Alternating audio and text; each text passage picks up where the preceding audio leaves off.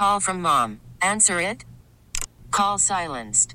Instacart knows nothing gets between you and the game. That's why they make ordering from your couch easy. Stock up today and get all your groceries for the week delivered in as fast as 30 minutes without missing a minute of the game. You have 47 new voicemails. Download the app to get free delivery on your first 3 orders while supplies last. Minimum $10 per order. Additional terms apply. T-Mobile has invested billions to light up America's largest 5G network, from big cities to small towns, including right here in yours. And great coverage is just the beginning. Right now, families and small businesses can save up to 20% versus AT&T and Verizon when they switch. Visit your local T-Mobile store today.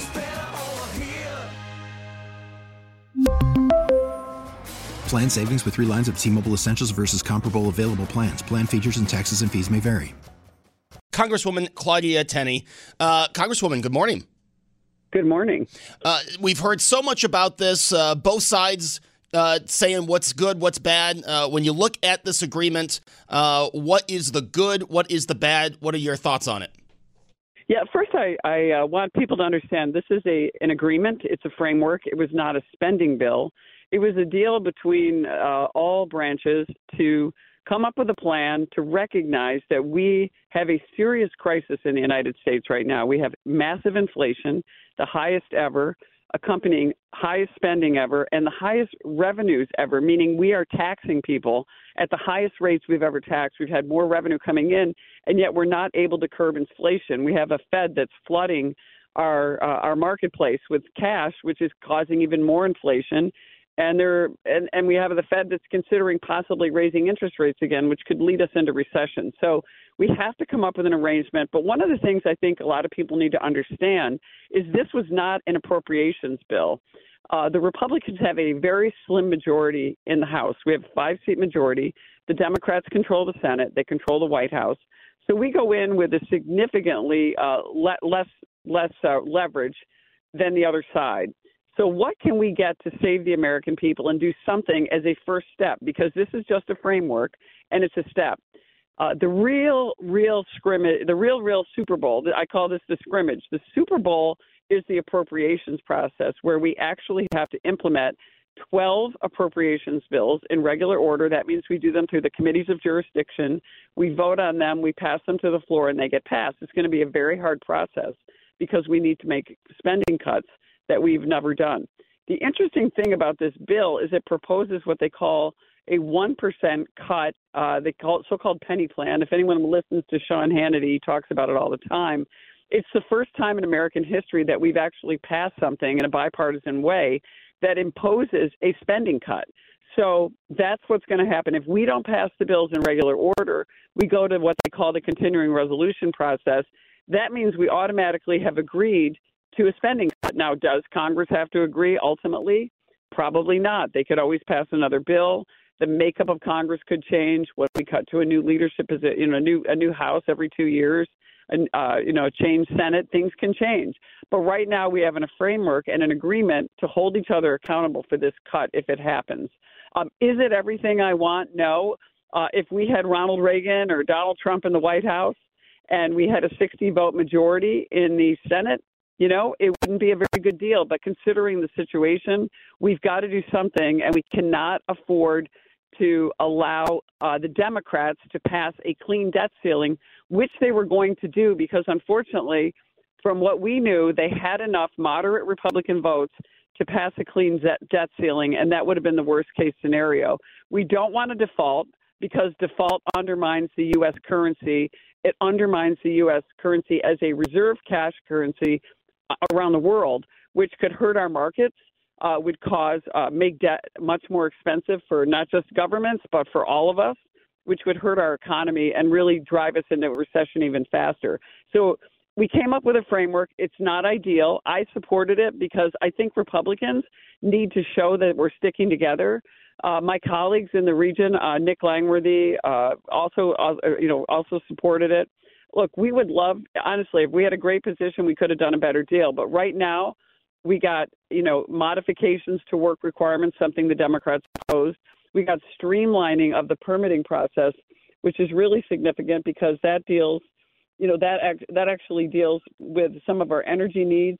It deals with implementing a lot of our infrastructure, things that had already passed, but we can't get past the bureaucratic state in Washington to get these things completed to help our communities and also to help improve our energy. I got called all week by angry Democrats about some of the provisions in this bill that streamlined our processes for what they call NEPA, which is giving us the less bureaucracy to shut down some of our energy, some of our transportation, bridges, water projects, things like that. So on balance, I think it's going to be a good first step.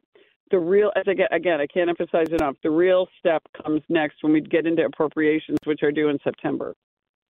Now, obviously this still does raise the debt limit, and I'm going to ask you the same question I asked Congressman Mike Bost, and that is, when do we start addressing the actual debt? When we stop spending, and the only way that Congress can stop spending is the appropriations process. So think about what we just passed. The debt ceiling is do we pay the debts that the United States already appropriated? I didn't vote for any of this spending. I voted no. But we've made an obligation as a country, not only to local governments, all the appropriations, our seniors, Medicare recipients, veterans, and those people, our non-discretionary spending, we have no control over. Our mandatory spending, we have no control over. So we're talking about the discretionary side. How do we make sure that we keep our vets whole, that we take care of our Medicare recipients and the people truly needy? We made cuts and a plan to cut in those areas.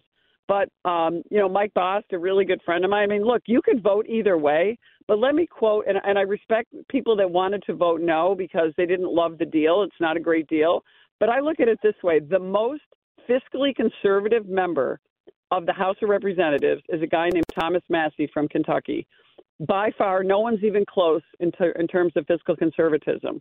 He got up in front of our conference, and Tom Massey said, and I quote, he said, "I woke up this morning as an engineer and a problem solver and said I need to vote yes on this bill to advance this process and to get us to the Super Bowl so we can cut spending and appropriations. But as a politician, I thought maybe I should vote no." So I think in a lot of ways, look, almost every vote we take is somewhat political. But when it comes to advancing the process, getting past the concern on the markets, the concern with the U.S. Full faith and credit with our markets and with our debt and our securities, we voted that the right vote to me was a yes vote. Would I love a better deal? Yes. I'd love to have a 30-seat majority in the House. I'd love to be a 60-vote majority in the Senate. And I'd love to have a strong, fiscally conservative Republican president. We don't have that situation. So we have to try to do what we can to keep spending down, to look to the future, to make sure that we don't default, but to make sure that we have a plan in the future. The Democrats didn't get what they wanted. I think this was a win. Larry Kudlow, who is Trump's fiscal advisor or financial advisor, described this as a 10-0 win, 10 McCarthy, 0 Biden. And the only reason the Democrats came to the table, and the Democrats didn't need us. They knew they didn't need the conservatives. They came to the table because the American people and commentators like Larry Kudlow and others have put the pressure on them, and the American people are suffering. Inflation, high energy costs, those things have said, you got to do something. And that's the only reason Joe Biden came to the table, because they didn't need to. But they agreed to a framework. Let's see if everybody holds up to their benefit of the bargain and does the spending cuts that are demanded in this bill when we get to the appropriations process. This is the only way that you can cut. You can't cut in a bill like this. It's not an appropriations bill. It's a framework. Now, one of the things in the agreement that you mentioned, work requirements for government benefits. What does that look like in this agreement? Right. So what they've done is taken away some of the waivers for what they call TANF, that's Temporary Assistance to Needy Families, SNAP, the Supplemental Nutrition Assistance Program. So now what we've done is there's waivers that are given so that often states like New York get to treat someone as a SNAP recipient forever, even if they become ineligible for SNAP. They usually by getting a job, which is a good thing. You know, they become independent. It's a temporary program. So what we said is you can't give people lifelong waivers. you have to actually get back into the program in the event that you should fall on hard times again. And so by creating, removing those waivers, that means the states now have to pay attention to just allowing anybody to get on the program, and requires that you actually have to renew the work requirements, which, by the way, Joe Biden supported, Bill Clinton, many other members of the House and Senate who are there now supported these. It's only recently when they removed those work requirements that they were taken out. So we will add those back into the appropriations process. It's going to be a bone of contention again, but we're going to have to revisit many of these issues again when we go to the appropriations. Also, going back on IRS funding. Now, this, because that was a big talking point, was all the hirings at the IRS. This doesn't take away from those hirings. This just prevents more money being spent in the future. Is that correct? What this does is cuts the IRS off of hiring auditors for this year and the coming end of this next cycle. But it doesn't cut them off for the rest of the 10 years. So every year, unfortunately, we're going to have to go back and fight to cut the IRS off. And we even talked about putting in my bill the direct funds to the Border Act, which would direct the IRS funding to the border, because if we have an open border, we don't have sovereignty in this country. We need to make sure that we seal the border. We only let people who are legally able to be in the United States here, and anyone that wants to come in has to go through a legal process. Our border security and our border agents, they need help with this, not just on the southern border, the northern border. And as you know, I spent a day with our northern border security in the Buffalo sector, and we have issues on the northern border as well. So my direct funds could be a possibility. Kevin McCarthy mentioned it the other day. But every year, unfortunately, we couldn't get everything we wanted, but we got at least one phase of it. We're going to have to fight to cut the IRS every single year. Now, another thing in this agreement was finally unfreezing student loans by August. Does this also put a stop to forgiving student loans, or is this just unfreezing it? This requires that now student loans have to be repaid. I think one good thing that's going to come up, and you'll see this happening, the Senate is actually going to be supportive of this.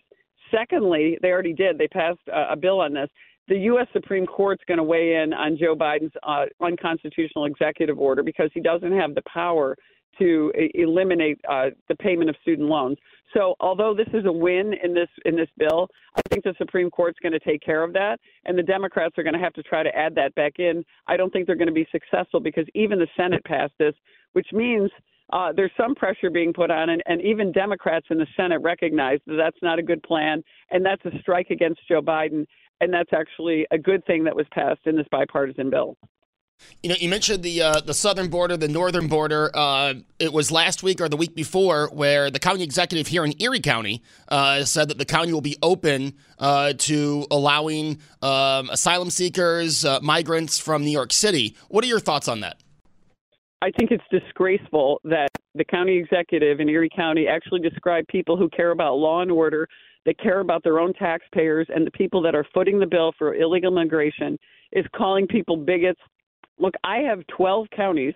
I don't technically represent Erie County. I've met with a number of my counties. They can't even handle and find housing for people that are already have special needs, people who are seniors, homeless veterans don't have places to go. They're having to ship them around other states, other parts of the state, to find accommodations for them. To say that you're going to displace and burden your own taxpayers for people who are coming here illegally. And let me add, Kathy Hochul is also looking to put these students in SUNY locations. What are you going to do when the students have to come back in August? And why not? I say if you're going to impose this on SUNY, many of the college campuses that are private institutions that have massive endowments that aren't, funded primarily at the taxpayer's expense, like the SUNY system, which is a great system, by the way. Why don't some of these colleges have declared themselves across New York as sanctuary colleges and sanctuary campuses? Why aren't they stepping up to the plate to help the taxpayers with their huge endowments and their huge power that they have and their declared status? I think that would relieve a lot of these taxpayers who are suffering with inflation, high gas prices, high grocery costs.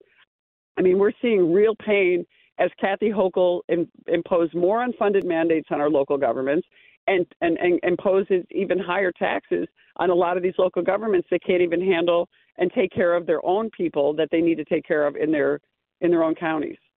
Is there any move by the Biden administration?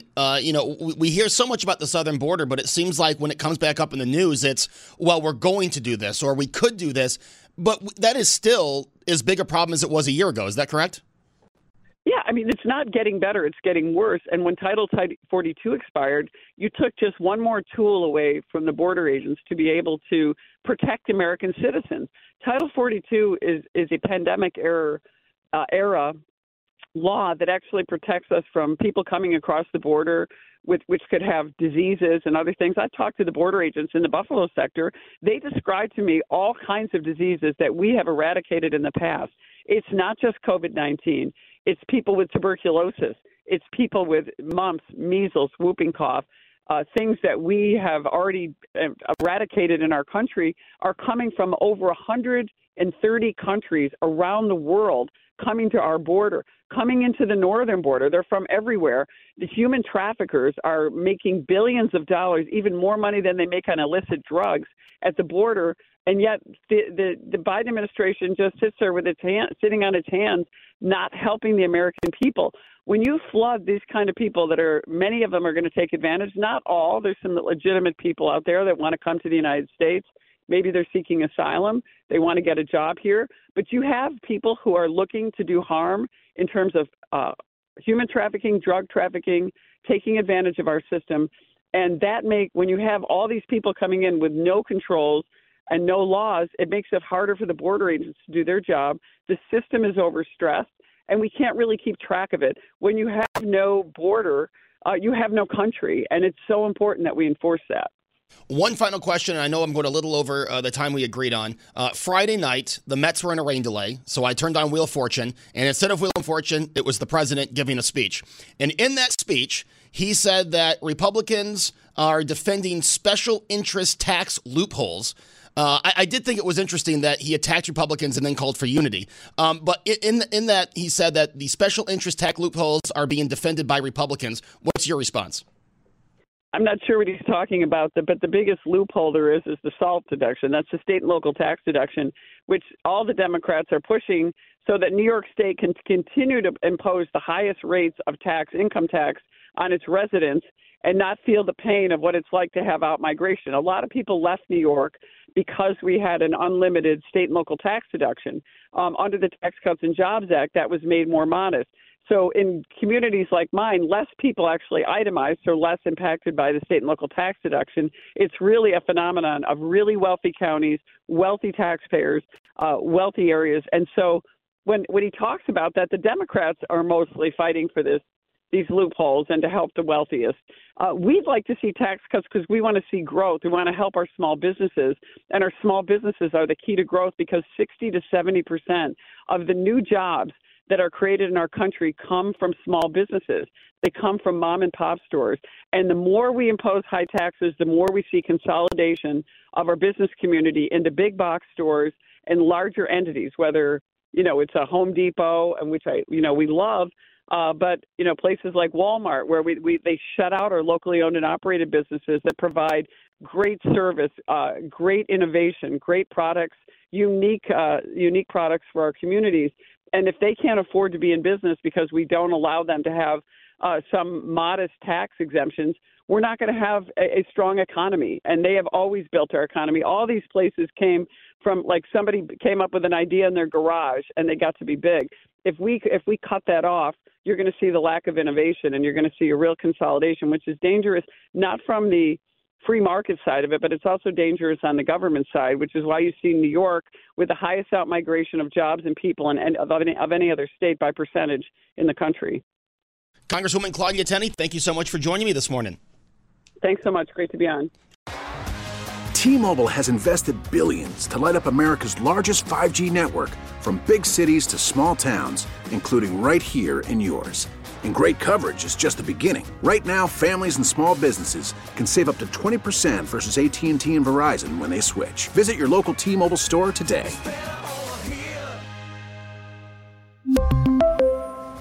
Plan savings with 3 lines of T-Mobile Essentials versus comparable available plans. Plan features and taxes and fees may vary. Baseball is in full swing. NBA playoffs are heating up, and your NFL team is gearing up for training camp. Listen to the latest on the teams you love here on the Odyssey app. The biggest sports radio stations in the country, providing unrivaled local coverage of their teams, all in one place. Exclusive interviews with players, coaches, and team executives, streaming live and always available on demand. Stay in the know with your favorite teams right here on the Odyssey app.